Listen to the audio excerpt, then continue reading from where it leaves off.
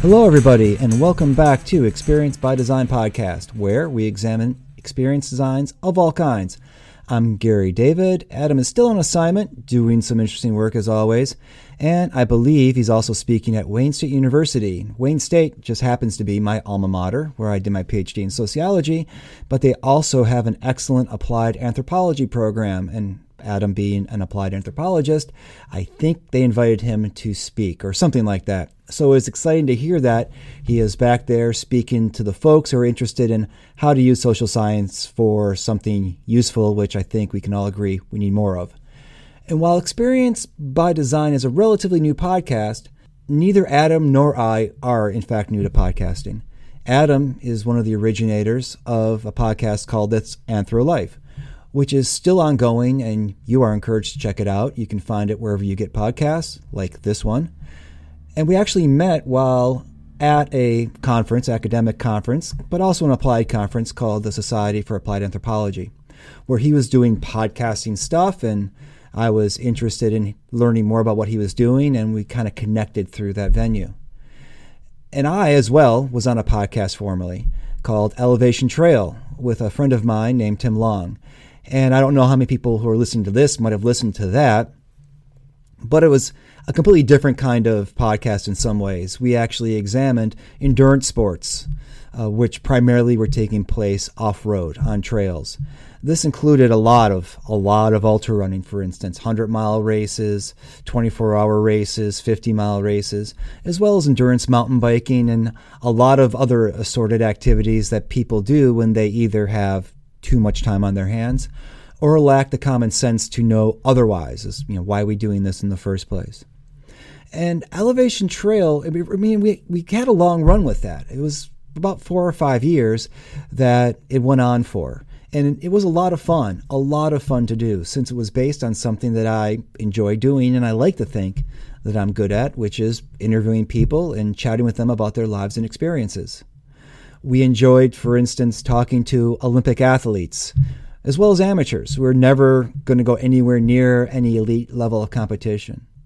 We were looking for those who were trying to win major events, as well as those who were just looking to survive them.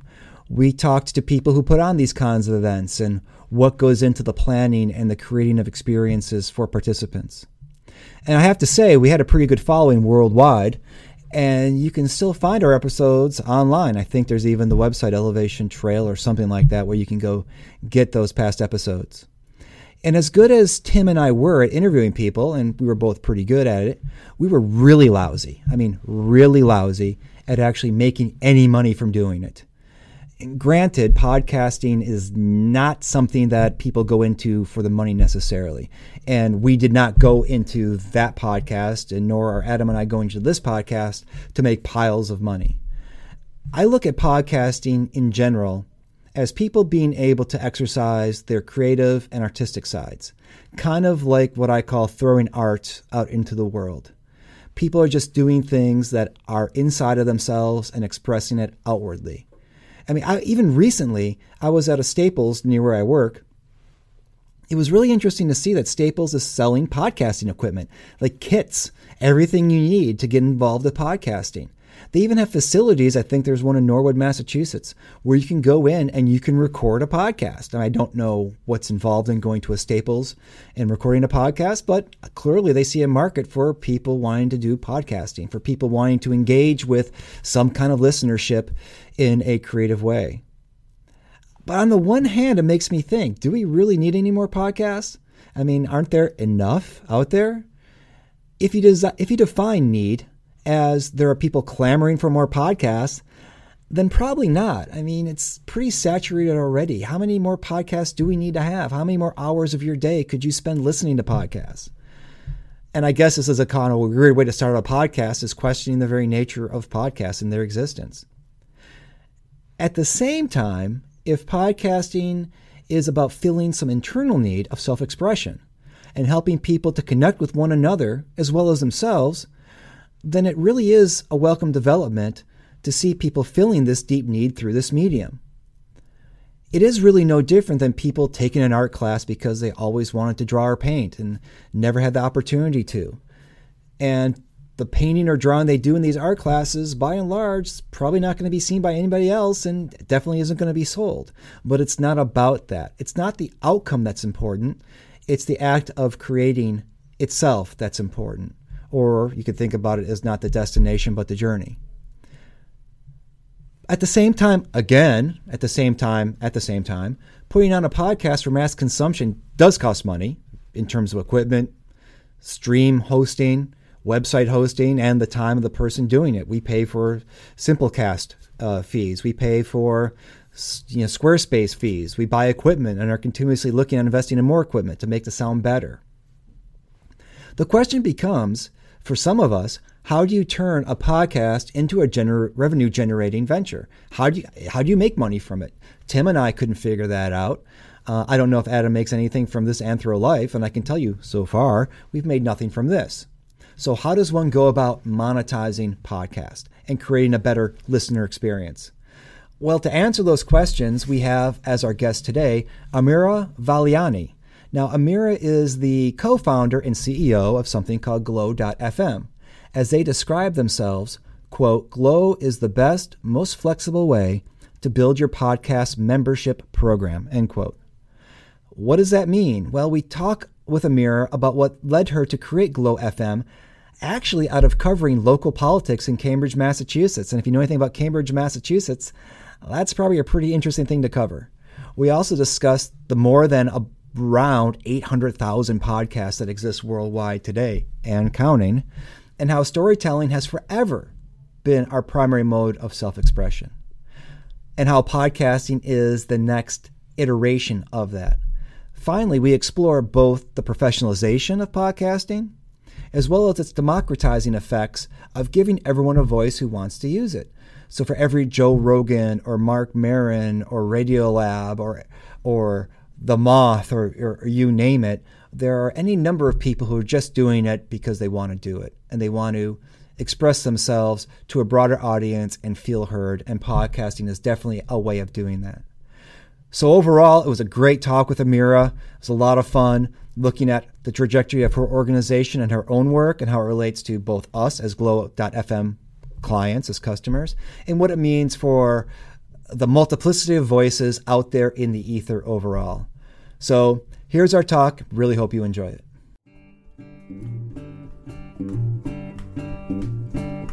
What do you guys want to talk about? Well, I mean, yeah, I was on your India Spora page, your Indian diaspora page, so I have some questions about that. Oh, interesting. Okay. About the Indian diaspora. Well, what I know about the Indian diaspora, I get from commercials during cricket matches. And this is literally how I learn about the Indian diaspora and gender roles and conflicts in the modern day Indian family. This is so interesting. I didn't even know I had in diaspora page. You didn't know? I don't know who created this. No, you're a patron for it. So my cousin is a member. He's pretty active and added me. And I had no idea, but that must be one of my first Google results, huh? That's interesting. Well, I'm actually a thorough ethnographer, so I go at least to the second page of the Google results. Gotcha. That's good to know. Being an academic, I'm very rigorous. I mean, the third page, I don't know. At least the second page is always a good bet to get into the juicy details of people's lives. Yeah, I should go in and edit this stuff. It was impressive. No, it's I appreciate it. It's a little outdated, so I'm kind of wondering what's in here. But anyway, so do you have questions about this page in particular, or are we just joking around? No, actually, I do watch Indian cricket quite a bit. I watch the Indian Premier League, and it's always interesting to look at the commercials, which even though they're in Hindi, you can kind of get a sense of what it's all about.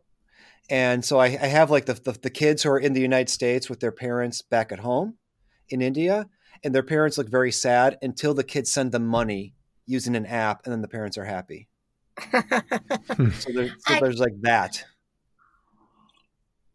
I mean, remittances are huge. Yeah, so I suppose I'm a member of Indiaspora, but I don't have any family, or at least family that I'm connected with in India. So my dad's from Pakistan, and my mom was born and raised in East Africa, and her grandparents moved there from India. So um, I'm not sending many remittances out as is, um, but definitely not to India right now. But So, those commercials do sound appealing. yeah, well, that's interesting. So, an India-Pakistani marriage. I mean, my grandfather was Syrian Orthodox, and my grandmother was Lebanese Catholic, and that caused some problems in the family. From what I understand, my great grandmother chased my grandfather around the kitchen with a meat cleaver because he was going to convert. So we got that in our family history. I can only imagine a Pakistani Indian marriage. That's unique. That's pretty interesting. Yeah, it's funny. I'm not sure why, but for whatever reason, it was never a thing in our family. Probably because, like, my mom, she doesn't have any really strong allegiance to India because she was born in Africa. Her parents were born in Africa, so I think her ties back to India are relatively loose. I see. Yeah. And I want to actually to ask you about, but first I want to talk to Adam about this. I want to set it up for Adam. So Oh, Adam, how nice. did you hear how I was introduced to Amira originally? I did not, or I do not know. Okay, so here's the story, and Amira, you really freaked me out when this happened. So just hang in there for a second with me. So I was going on the Glow FM page, setting up our page for Experience by Design, and there was a certain point where I got confused on what my next step to take, so I didn't complete the registration process. So then, shortly thereafter, I got an email saying, "Oh, we noticed you were setting up your page, and if you have any questions, please feel free to reach out to ask us, Amira." I'm like, "Oh, that's cute." The bot actually has the CEO's name on it as a nice touch of customer experience. Let me see how sophisticated the bot is. So I sent a response back, thinking it was a bot or some automated response of some kind. Yeah. And then I made reference to Cambridge, Massachusetts, where I knew Amira lived after reading about her. And I got another response back with Cambridge worked into the response. I'm like, "Oh, this is a really good bot." Because this is really sophisticated. Someone must have gone through a lot to set this up, to use the natural language processing to pull content into an email response to make it sound like it was really from Amira, because she is, after all, the CEO and founder of the company. So she's not going to be emailing me individually. So I went back and forth playing with this bot for a little while. Then I realized, no, that's not a bot. It's actually Amira. Ah. Yeah, you must have caught me on a quiet Sunday or something, huh? I was a little freaked out. I'm like, what? How do you do this for everybody? I mean, is that like is that the kind of customer experience that Glow FM provides? I mean, it was impressive, but at the same time, I was like, that's pretty unique. I try to, so it's funny. I try to send an email to every customer, like maybe once a week or once every few days. I sort of batch them and send an automated email. Or it's a template email, to be clear, but I send it from my account. And what's funny is I realize most people don't respond because they think it's a bot. So Right. so now I'm thinking, well, like, I take the time to batch them and I send them out. So one of the things we're doing is we're actually implementing a bot that will actually send those emails on my behalf. So I don't do them anyway. But if you respond, yeah, it is actually me, and I try to get back to every customer, or at least sort of send them in the right direction. Now, the level of activity varies. Sometimes I just have a quiet afternoon, and sometimes it's a little crazier. But yeah, we're growing quickly, but we're small enough that we can do that. And like I said, most people don't respond; they just think it's a bot. So, well, I'm the out. guy. I'm the guy who was. And then we actually got into the conversation about the user interface and the page design and the workflow and journey mapping of new people into the site. That's right, because my of the goodness. podcast. Yeah, exactly. Because I was, I'm like, well, if you tweak this here, because of course everyone has opinions. You got a website, everyone's got an opinion about how to make it better. It's like raising kids. Everyone comes up to you and says, well, if you would have done that, they wouldn't have turned out to be so obnoxious. And you're like, thanks so much for your help. So I can only imagine that, well, you don't get many people like me, which I guess on the one hand is kind of cool for me. By the other hand, it makes me think maybe I should be spending my time more wisely. I mean, maybe other people are busier than me, that they don't have time to respond to you. I got questions about my own life now, but it was interesting that we were actually communicating directly, and that got me really into this idea of like, what is Glow FM all about, and what was the genesis of this idea? Yeah, absolutely. So my Glow.fm is the simplest, most flexible way for podcasters to start a membership program. So we believe that the future of podcasting is going to be largely paid. We think that's where a lot of revenue in the podcasting world is going to be. And rather than all that revenue go to big platforms, we want it to go directly into the hands of podcasters. And so we make it possible and really easy for podcasters to set up relationships directly with their listeners, where listeners can either pay them just to support them or in exchange for exclusive content. And so we are a turnkey solution that makes it possible for any podcaster to, in 10 minutes, go to our website, set up their page, connect that to exclusive content, maybe a Zapier app where they can deliver even more than exclusive audio, maybe newsletters, video, etc., and launch very quickly. And then, of course, topped off by an email from me. Of course, yeah. And the genesis really comes with my life back in Cambridge, which I don't remember if I mentioned, Gary, but so I used to live in Cambridge, and my first podcast was a local news podcast called Backyard Cambridge, and it was about the city council election there. And so, I got really frustrated by the idea of walking into a voting booth and not knowing who I was voting for. And I said, why don't I interview all the people running for city council? There are 26 people running for city council. And I said, because let's make Cambridge. out of it. Yep, that's Cambridge.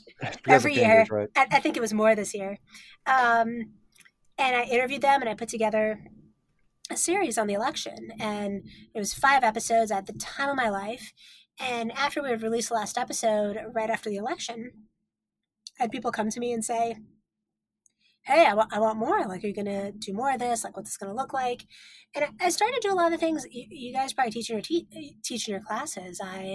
I met them. I did a bunch of user interviews. I tried to figure out what about the product they liked. I tried to figure out willingness to pay. And I sort of conceived of this idea of basically a subscription-based local news podcast. I said, advertising's not going to be big enough. It's a small base of people, but you get a decent number of them to pay, and it doesn't have to be high, but that's enough to pay for small annual salary, and you can think about scaling that out and building alternate revenue streams. And so I had this whole idea for a subscription-based local news product with a podcast at the root. And then I went to go implement it, and I realized there is no easy way to charge for a podcast. And I was like, that is crazy. How could that be? And so the genesis of Glow was really solving my own problem, which is trying to develop a new business model for podcasters who want to have an alternative revenue stream, and one that puts them their fates so directly in the hands of their listeners and enables them to achieve their creative vision. That's super cool, and thank you for doing that. It's a great service to think with, and to kind of build a model that empowers podcasters from the level of the podcaster up. So it's cool to see that you began kind of as a podcaster, and that's what gave you the impetus. So you're not just coming in from the outside saying, "Oh, I have an idea to build an amazing revenue stream," but that you saw it firsthand. And now, I guess it's probably a little in the past, but now I'm totally interested in checking out Backyard Cambridge, right? Seeing what it's about. Actually, as a side note too, I'm one of the organizers of Sound Education. So I saw your Money Talks panel back in October when you were talking about Glow. And the reason that we even know what Glow is also for this reason is because I saw you there. And I tipped Gary off. Then he talked to your robot self, which is actually you, which is great. So there's this whole nice life cycle of I saw you in person, which then so did Gary, but he didn't know it because he thought you were a robot. I thought you were a robot. Weird magic. Yeah. Wow. No, but that's actually really cool. So, I'd love to kind of break down a little bit about this process too. So you had the idea of how do we build the subscription model. And so how did you think about then, have you done startups or companies before this, or is this kind of the first company that you got started with? I did a couple of sort of smaller scale companies before this. So I started a sort of Airbnb for home cooked foods, ran it for about a year, ran into regulatory issues, understandably, but, ate incredibly well for that year and had a ton of fun doing it. And then, I had some sort of experience working at other companies. So I spent some time at Airbnb. But this is my first sort of run at building out a venture-backed startup with a full team and budget and things like that. Yeah, cool. I mean, no, so congratulations on that, because you're doing an amazing job, and it's incredible to see that. I'm just looking at on TechCrunch and stuff. We can see that you've already raised $2.3 million to help podcasters, which is crazy. So you're definitely one of like the main teams out there, like doing good for the world of independent podcasts. And so, how do you sort of leverage relationships? I want to like think about two sides. One is the podcaster side, and then how do you sort of generate relationships with podcasters? Is this sort of through email marketing, or do you speak at conferences? Obviously, that's one good way of doing it. What are some of the methods that you do to get in touch with podcasters to let them know about Glow? Yeah, I mean, this is one domain where maybe you could advise me. We're still figuring it out. So I'll tell you some of the things that we've tried, but there's no sort of silver bullet. One is conferences, and conferences are great because it might be a limited set of people, but it does two things. One is there's nothing like that in-person interaction between you and someone else to help you be able to communicate what you're doing and to really be able to understand their problems. And two, it puts you in touch with all the conversations that podcasters are having. I can sit here and read podcaster newsletters every morning and listen to endless podcasts and have tons of user interviews, but there's nothing like being in a room where a few hundred podcasters are asking questions and you start to see the patterns of what they're asking about and what they want out of the product to help you feel closer to what you do. So conferences are certainly one good way that we build relationships. And then two, I think it is a lot of cold email outreach. That's how we sort of start at first. And we continue to do that. To mix success, as you guys both know, something great happening is that the podcast market is growing substantially, which is awesome. But it also means like podcasters are getting pinged by emails right and left, Right. And so there's a lot of people going after this market. And so, from our standpoint, what we do is we try to make sure that we're going after podcasters who we've pre-qualified, who we think this would be good fits for. And that's why I think when we go after podcasters via email, we get good responses. But it is an increasingly saturated stream. And then the third way is referrals. So, we have a growing base of clients who are excited to use us, and our best customers refer us to other podcasters and say, you should do this. This is making me good money. And that's, one base that we love and want to encourage. And from a product perspective, we've done zero to make this easy. But I think we really need to sort of think more deeply about how we encourage the referral network.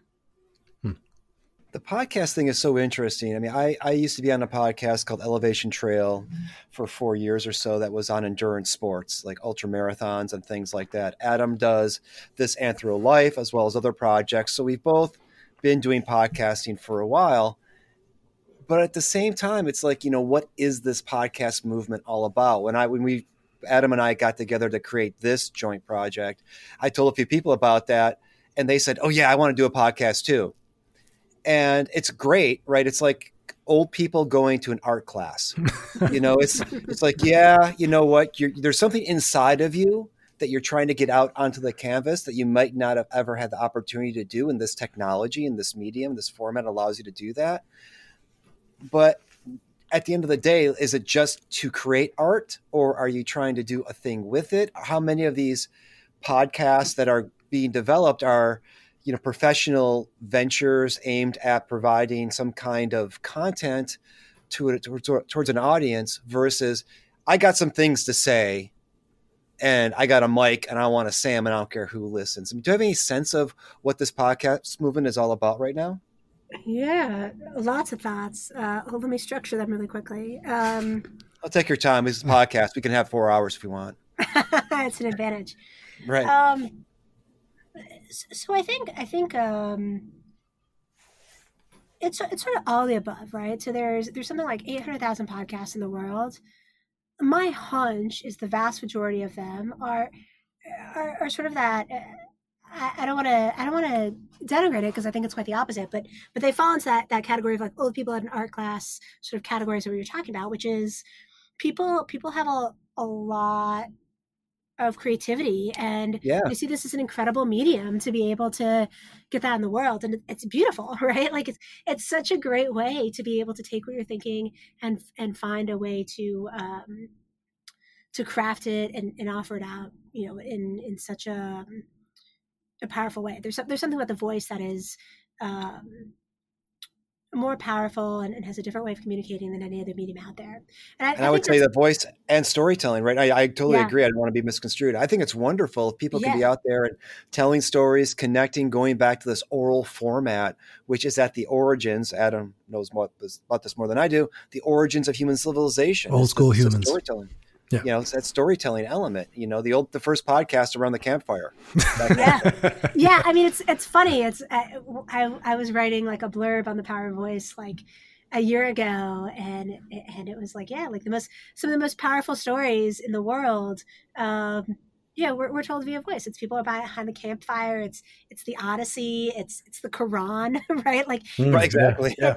They came to us as speech directly. And so I think, just like almost every form of expression, the vast majority of people in podcasting are mostly hobbyists. It's mostly a form of expression. And if there's a way to subsidize costs or make it more frictionless or make a little bit of money, that's great. But they're not business ventures. And then there's a subset of podcasting, I would say, maybe the top 1% or even the top, maybe a little less than that, where you start to get to business potential. Whereas, these are folks that have thought about really diligently, like, what is my audience? How do I grow it? What is my revenue potential? Let's build out a business model for it. How do I think about capturing downloads per episodes, demographic data? Again, much like almost any other creative medium, right? The vast majority of like home movies made are for personal use and expressive use, and a small amount go out to be commercial. Same with writing, all the above. I think what's really interesting about podcasting is for so long, it's been a direct creator to consumer media. There hasn't been much of an infrastructure to build business around it. And it's only recently, really only in the past, like 6 months, a year, where like big dogs have started to play, right? Like Sony getting in there, Spotify getting in there, all the major networks. And so you're starting to see this era with the professionalization of podcasting. But what I think is cool is because podcasting has been a direct creator consumer medium for so long, it's the medium that I think is going to pioneer the future of, I think, like independent media independent media creators being able to build their own independent businesses, as opposed to feeling like they have to be associated with a big dog in order to make money. Because the norms have already been established around so many people being able to establish their own business without having to have sign off from a big network or an aggregator. The norms have been established for how to start doing this, and it's still evolving. There's so much work to be done, but it's not either you're acquired by a studio and get an agent, or you're a hobbyist anymore, right? It's you could have an agent, you could be part of a studio, you could be a hobbyist, or you could be an independent podcaster and have a thriving business. And some of the biggest ones do make upwards of 7 figures a year, but we work with quite a few at Glow who make in the high 5 figures, even the mid 6 figures. Yeah. Wow. And there's room there. And I think that's going to continue thriving. And that to me is what's most exciting about the space, is the real potential to help pioneer independent media. And I think there'll be spillover to different forms of media. Like I think, the world is starting to swing this pendulum towards a place where people are willing to pay for media again. They realize that ad-free content only isn't necessarily a healthy thing. And so I think podcasting will be first, but I think over the course of the next 5 or 6 years, you'll see everyone have sort of a set of content creators that they support directly. They'll subscribe to their channels. They'll follow all their stuff. And podcasting is sort of the tip of that spear. Have you found so far in the different kind of models or the different ways that one could use Glow in terms of offering ad-free content or offering bonus content, for example, have you found that there is a particular format that people tend to gravitate towards, such as, offering bonus content for a paid subscription or doing ad-free? Is there any of this, maybe if you can't disclose it, that's fine. But I'm kind of curious if there's any metrics or data you found so far that a lot of independent creators are leaning towards making bonus episodes or just making content without ads or something like that they find most exciting about using with Glow. Yeah. So I don't have the stats on our current breakdown on the website offhand. This is a cop-out answer, but I'll say it varies widely. And really, really like the number one indicator that that works for creators, and we really tell people to think about is, think about why your listeners listen to you. Like, you know, the people who listen to you, they're spending, you know, really valuable time on their day to keep you in their ear, you know. And even if it's 100 people, that's 100 people who are choosing to spend half an hour with you. Like, that's powerful stuff. Why do they do that? And you know, for some shows, it's about delivering really crisp delivery of news in a time constrained way. Like, the time constraint is part of the perk of the podcast. It fits in your commute. And so for those podcasts, you know, ad free tends to work particularly well, and that's what they gravitate towards, because you know, they're typically daily shows with consistent cadences, but the listener is listening to them because they value their time, and so by paying extra, they can even get a one up on their time. And maximize that time. Shows, yeah, for other shows maybe like this one, it's really like they feel akin to the creators, right? They love sort of hearing them. They love being a part of the conversation, and so the opportunity to feel a deeper part of that conversation, or additional part of that conversation, or feel like a more uncut part of that conversation is really beautiful, and so, or is really worthwhile. And so, you know, for them, oftentimes either like the raw uncut version of the episode, or just an extra bonus episode that's almost purposefully underproduced, those tend to do quite well, and what the creators gravitate towards. And then there's some content that's like what I call like liquid content. It's highly transactional. It's personal finance advice. It's fitness advice. It's stuff where, you know, this is things that people pay for in every medium and find really specific value in that information itself. And so some of those creators, they'll just straight up paywall half the content, and that works really well. And so it really is much more about what is the job to be done by your podcast, and how does the direct payments program help double down on that, rather than like, you know, what does sort of the split look like? Because the split is sort of all over the place. That's a great answer. That's great to think with too. And I love this concept of what is the job of your podcast to do. That's really great for creators of all kinds to think about, because it's, I mean, one of the interesting pieces too that we've seen in the industry over the past, you know, 5 years. I mean, obviously, yeah, I think you said the crazy stat before, right? That we're at something around 800,000 podcasts that are out right now, which is insane. And, you know, like not even any one person could ever listen to all those in their entire life. And, you know, so it comes to a question of how do you choose what to listen to, right? And then, and also what is it that, you know, the creator wants to do. And so we kind of discussed the idea of there being the modern day bard, I suppose, where we want to get out and, you know, tell our song to the world. And then hopefully if we can get a patron, then feel good about it and make it sustainable on a business level. But I think what's really interesting about this too, is that you mentioned too, that when you're thinking about reaching out to people, reaching out to potential clients for people to use Glow, you mentioned this interesting phrase of trying to sort of pre-qualifying people. And that's an interesting idea. And I'm wondering how much that's related to, as you mentioned too previously, about certain, you know, podcasters, whether we call them hobbyists or other people that kind of have a broader idea of thinking about making this into a business venture, or already successfully doing so.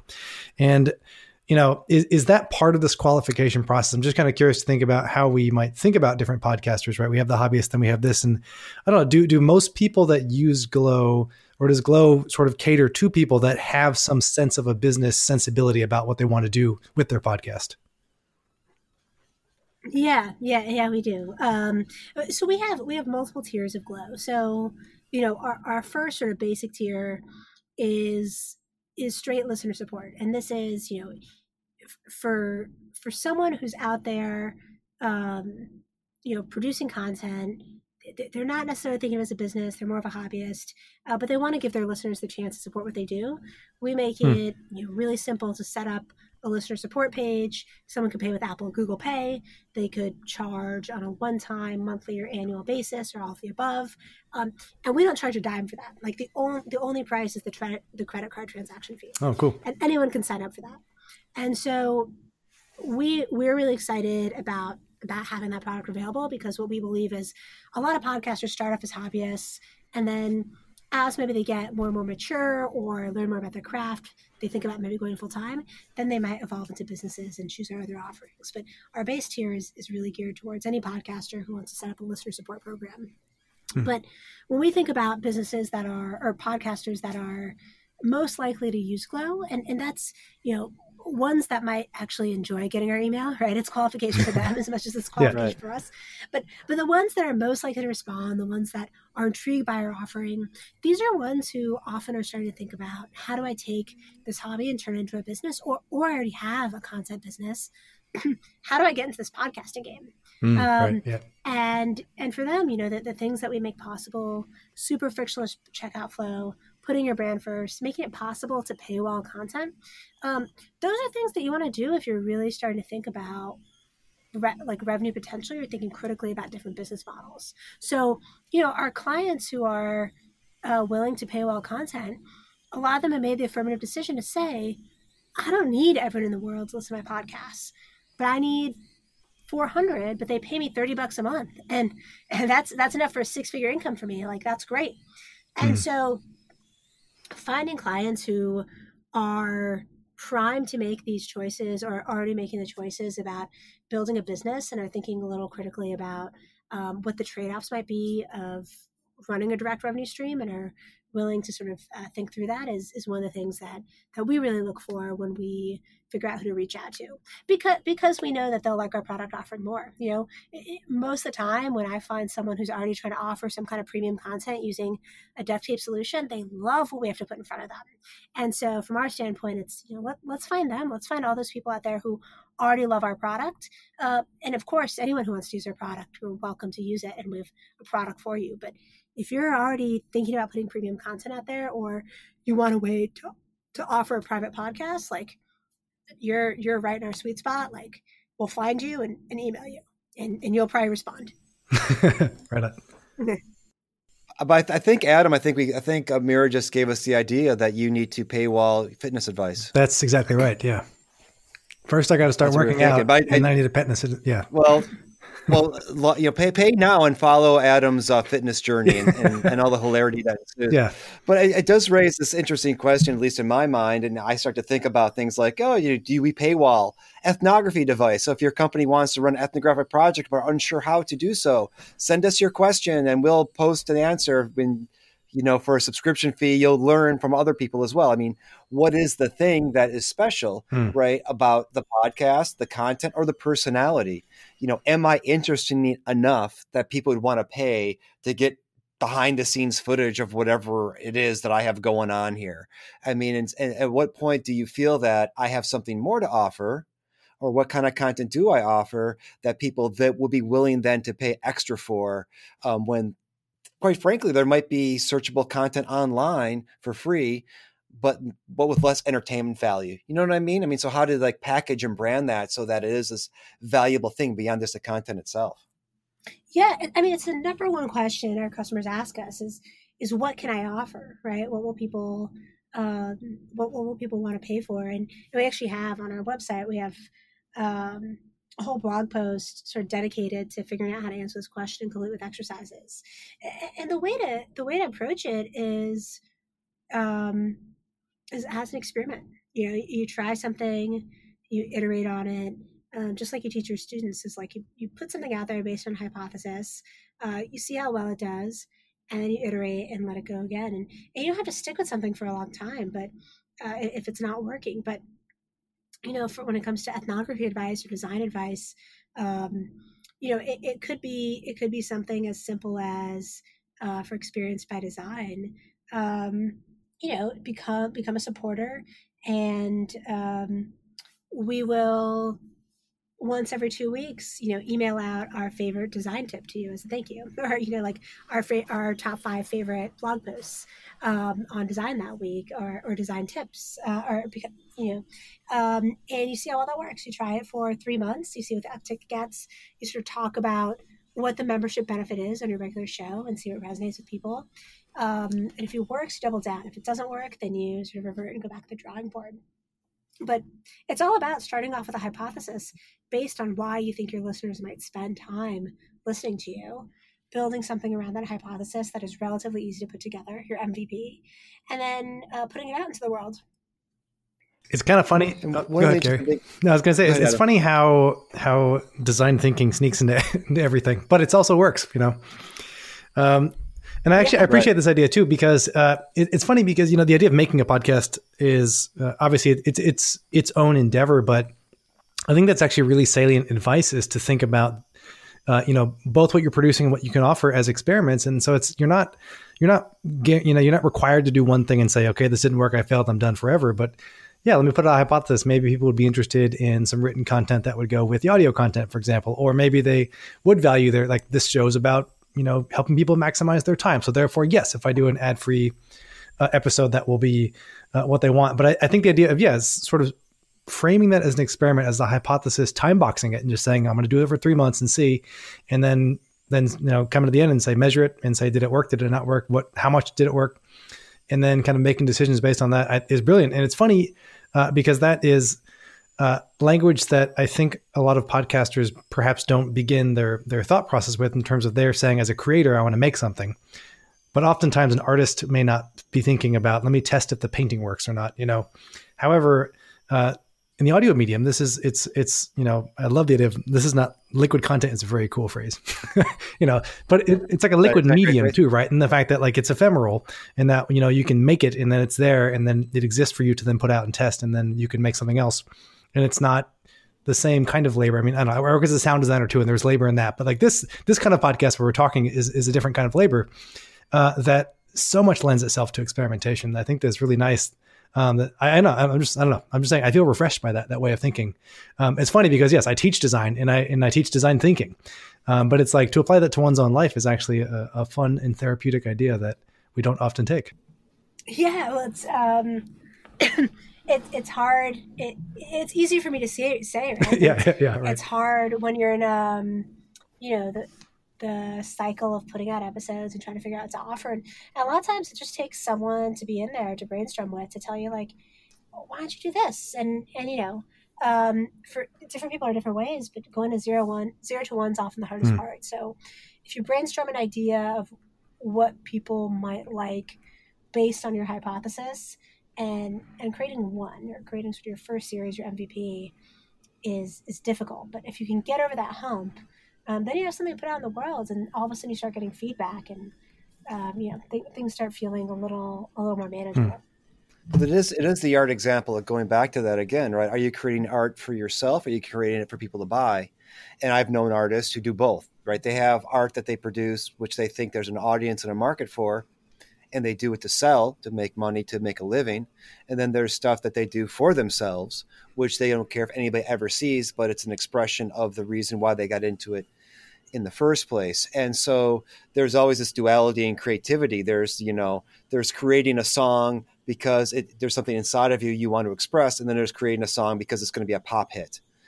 And with the podcasting thing, what are people looking for? There was a really great quote, if I can quote you real quick, Amira, that you said there needs to be more research on podcasting. The quote I read from you was, more qualitative ethnographic studies that help us better understand who is listening and how we might be able to better meet their needs still haven't been done. So I thought that was kind of interesting too, being to ethnographers, this need for ethnographic work on where are they listening to? Why are they listening to? What gap is it filling? There's so much content out there right now that why is this thing kind of the thing that is stimulating their thought process and filling a gap that otherwise hasn't been explored. So yes, more ethnographic work. I think that's sage advice. Yeah, it's now I'm thinking, when did I say that? Do you know? Yeah, I'll look it up again. Like I said, I go past the first page of results. It's on page 3 here. Homework here. This might be page 3. I'll look it up. Because it is my Amira, stalking. It's ethnography. You're fine. It's cool. Yeah, it's all ethnography. Ethnography. If you stalk people and are voyeurs, if you say you're doing ethnographic work, it's totally fine. It's legitimized. Totally fine. Yeah, I mean, it's kind of absurd how little we know about when people listen to podcasts, right? Like, the data is so limited, and it's really only done by one firm. And so just understanding the need that people are filling is really, really important.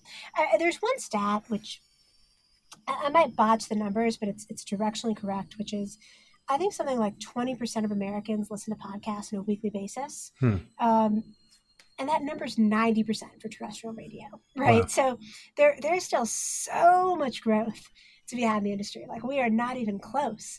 But clearly there's a ton of jobs to be done that terrestrial radio is helping fill. I suspect it's largely commute time. That podcasting is starting to fill, or people are just trying to figure out like how to get in. I think the idea of a morning talk show is fascinating for that reason. Like the job to be done is like I turn something on and don't have to think about it. And what is the podcast that meets that need? I don't know if there is one. It's maybe The any morning podcast. show. Yeah. Right. But maybe one that like markets itself as like turn us on, we're going to put it out every day at 8 a.m. for your commute or something, or I don't know. I guess live podcasting isn't so much of a thing yet. That'd be kind of harder to navigate. I mean, you could do live radio, I suppose, but then that's not a podcast, is it? I don't know. Yeah. Good question. But you're right. I mean, you make me think about like, how would you brand a show that is about your morning commute, because there's a podcast I'm thinking of, for example, that's called The Tech Ride Home, which is, designed for one of our customers. Very cool. Yeah. So that it's all coming back to each other here. But I love the idea of that show. I enjoy the show too, but it's just, it's put out so you can have it on your way home. I mean, I work from home, so I don't commute, but if I did, I would listen to it on my commute, and so I think that there is ways, and I appreciate when podcasts do things like that, where obviously this is an on-demand, medium that you can get at any point. However, it is kind of nice to then have certain shows that make you associate them with either certain activities or timeframes like that. And so that is kind of, I guess, a way of thinking about their MVP as well. And so how many podcasts do you actually have to listen to? Do you listen to a week, Amira? I'm just kind of curious. Since you're in this space, is it kind of like when you go home, I don't want to take my work home with me? Or is it that, you feel that you have to be up on what's going on and you have meetings about new podcasts and you listen to all 800,000 of them? I mean, how does this work in your world? Oh man. I mostly listen to podcasts that I've been a fan of for a long time. And one of the reasons I got in the space was I just listen to a lot of podcasts. So I probably listen to 3 or 4 hours of podcasts a day. But it ebbs and flows. So, some weeks I just want, I listen to them a lot on my commute, on my walk. So some weeks I just want quiet and maybe shift to music, but I listen to a lot of podcasts. It's shifted, I've realized, to be my number one way of consuming news. As you said, I used to work at the State Department in the White House. So, I'm formerly a policymaker, really passionate about policy and politics and what happens in Washington. And I've realized like podcasting has shifted to be my number one way of consuming news and current events. And that's a lot of what I use my podcast to do. And it is interesting how, and I do want to get back to the State Department thing in a second, but it is interesting how even shows like, sports radio shows here in Boston, I listen to 98.5, the Sports Hub, they have a podcast for their sports show. So they go from being on the air, terrestrial radio, then to doing a podcast, then to doing a Facebook Live, and they're also on Twitch. And so it is kind of mind-blowing. I don't know who has time for all of this to consume all of this, but it is kind of mind-blowing how omni-channel it's becoming, all these different streams, and to what extent do people design the content for these different outlets in different kinds of ways, where the Facebook Live looks one way, the show on the terrestrial looks another way, the podcast is another thing, Twitch is whatever that is, and then maybe TikTok will throw it in there for good measure as well. Yeah, I mean, it's fascinating, right? I mean, if you're a creator that has some time, you're trying to often think about 2 things. How do I reach more people and how do I get more money? And so what you start to see is, and it's become especially true in radio because while they still have huge market share, the market share is declining, is they'll take one piece of content and repurpose it every different way. They'll put it on a podcast, they'll put it on Twitch, they'll put it on YouTube. And it's all a way to try to maximize your reach and maximize your audience. So it's rarely one person listening in all of the different places, and much more like, let's give our audience options and let's figure out how we can maybe use that as a discovery tool. So a lot of podcasters will post their shows on YouTube because podcast discovery sucks and it's really hard. But on YouTube, it's a lot easier to get discovered because their algorithm. And so it's sort of one pattern of creators often will go anywhere where there might be audience to be found, and the limiting factor is time. Same with money, right? You'll go anywhere you can to find money. You'll go through direct revenue streams, you'll go through advertising, go through affiliate marketing, go through live shows, you go through merch, but the limiting factor is time. Right. And if you had infinite time, you would sort of look at all those different factors and you prioritize them. Maybe you'd cross off one or two and you'd say it's not right for me, but you certainly don't want to diversify your audience or your money to just one stream if you can avoid it. Yeah, totally get that. And one of the things that was kind of mind-blowing about when I was researching you again, going through your 4 pages of Google results, was I got to ask, was Brown and Dartmouth your safety schools? Because you're educational. I mean, you're going like from Yale Poli Sci to Harvard, Kennedy School of Government to Wharton Business School at Penn. I mean, what's it like to be that smart? I have no idea what it would be like to go like, am I going to go to Yale or I'll go to Harvard for graduate school? Yeah, I'll go to Yale first. That's super sweet. I had great parents and a great education and worked super hard when I was in high school, and then ended up at my dream school, which was Yale. And then after spending some time in government, I was really passionate about impact, and so went down to DC after graduating, got a couple of great jobs in government, and really wanted to think about where I could go to still make impact, but probably more from a business lens. I realized I didn't want to spend my career working up the ladder in government. I come from a family of entrepreneurs. I was always interested in business, and so I was trying to figure out how to combine those interests.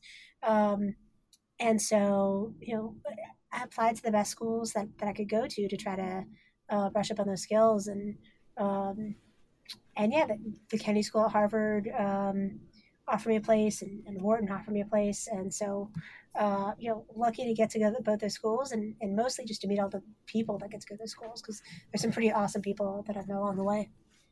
And it's probably not surprising that going back, you think about the podcast as a format and your mission right now, which is this democratizing of information and content and creativity. And, President Obama being a community organizer background, when I remember he was running for office and someone said to me, well, what can a community organizer do? I'm like, oh, gee, I don't know, organize people to vote. I mean, it's, people are dismissive of these essential skills that are critical for making society happen.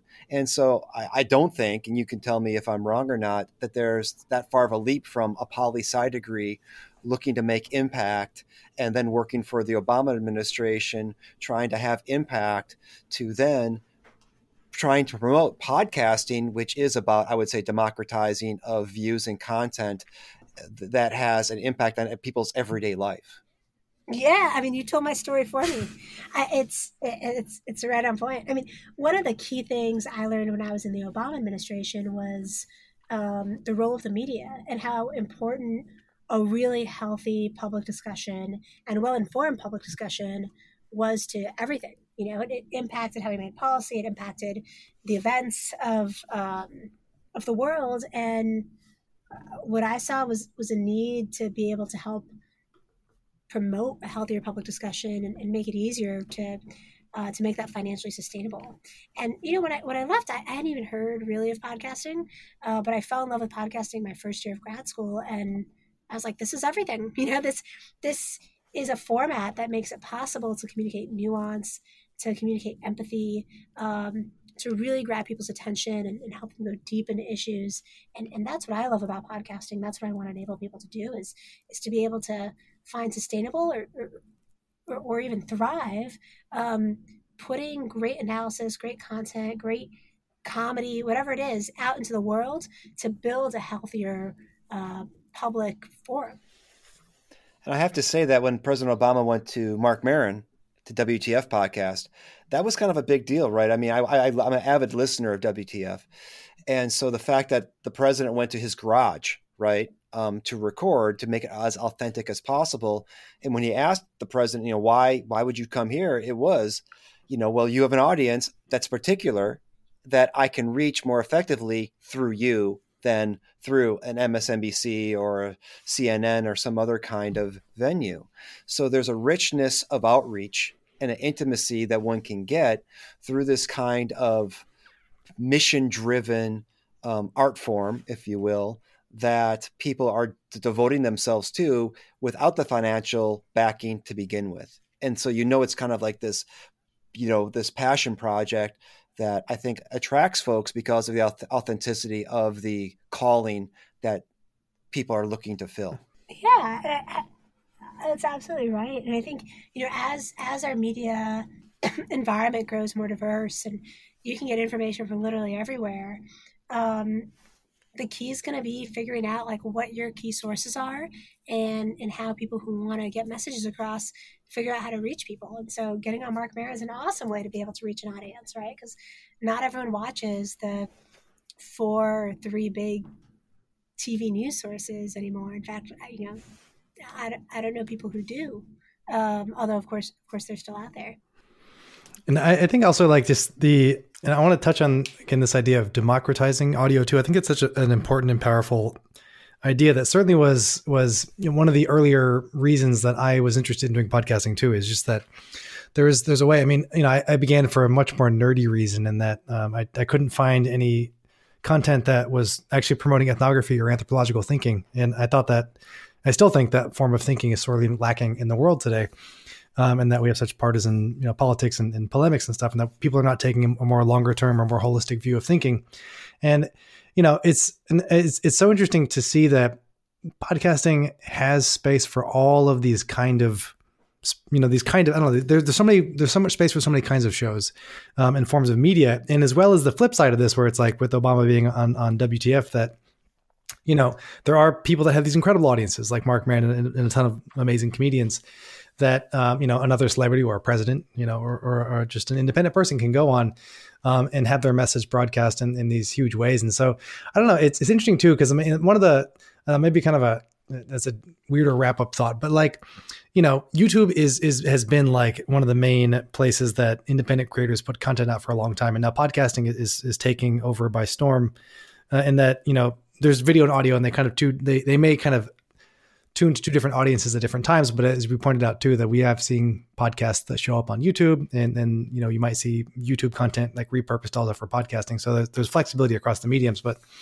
I don't know. I guess to think about these ideas, like what do you see as maybe the future? Like what's coming down the road in 5 years that you're most excited about in the podcast space? Because I mean, there's so much, right? We're such an incredible space, and then we have the idea for democratizing further. We have the idea of new forms of media. We have these incredible models like Glow that are helping independent podcasters gain financial support and build audiences. I don't know. So what are you most excited about going forward? Oh, what a fun question. I think this is true in podcasting, and I think it's true of the rest of the media. I think we are headed towards an ecosystem where independent media and independent content creators thrive.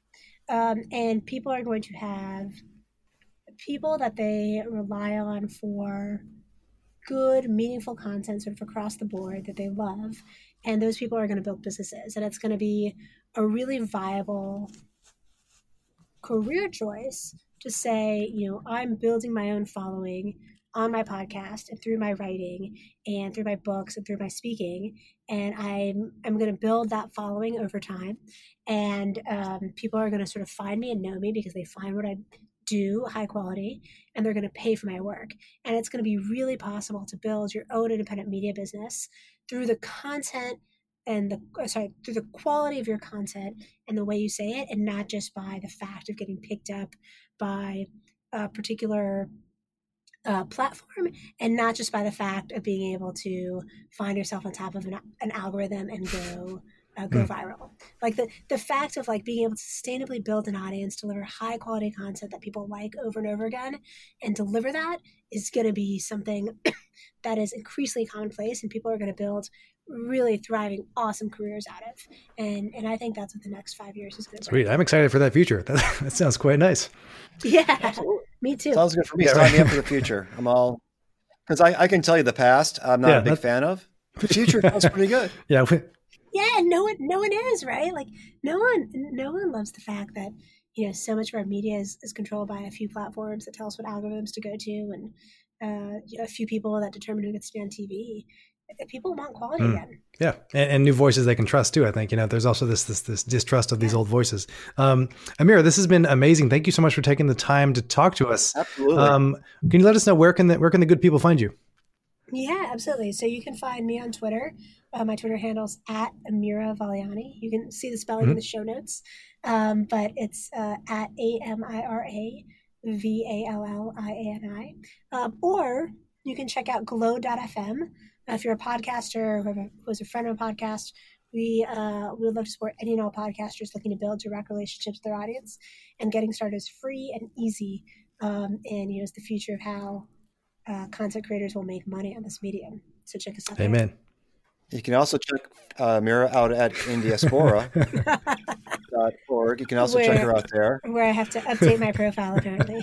No, I think it was a great profile, especially the part about the business you started with the mail checkerboard things where you put them in your pockets. Was that the business you started?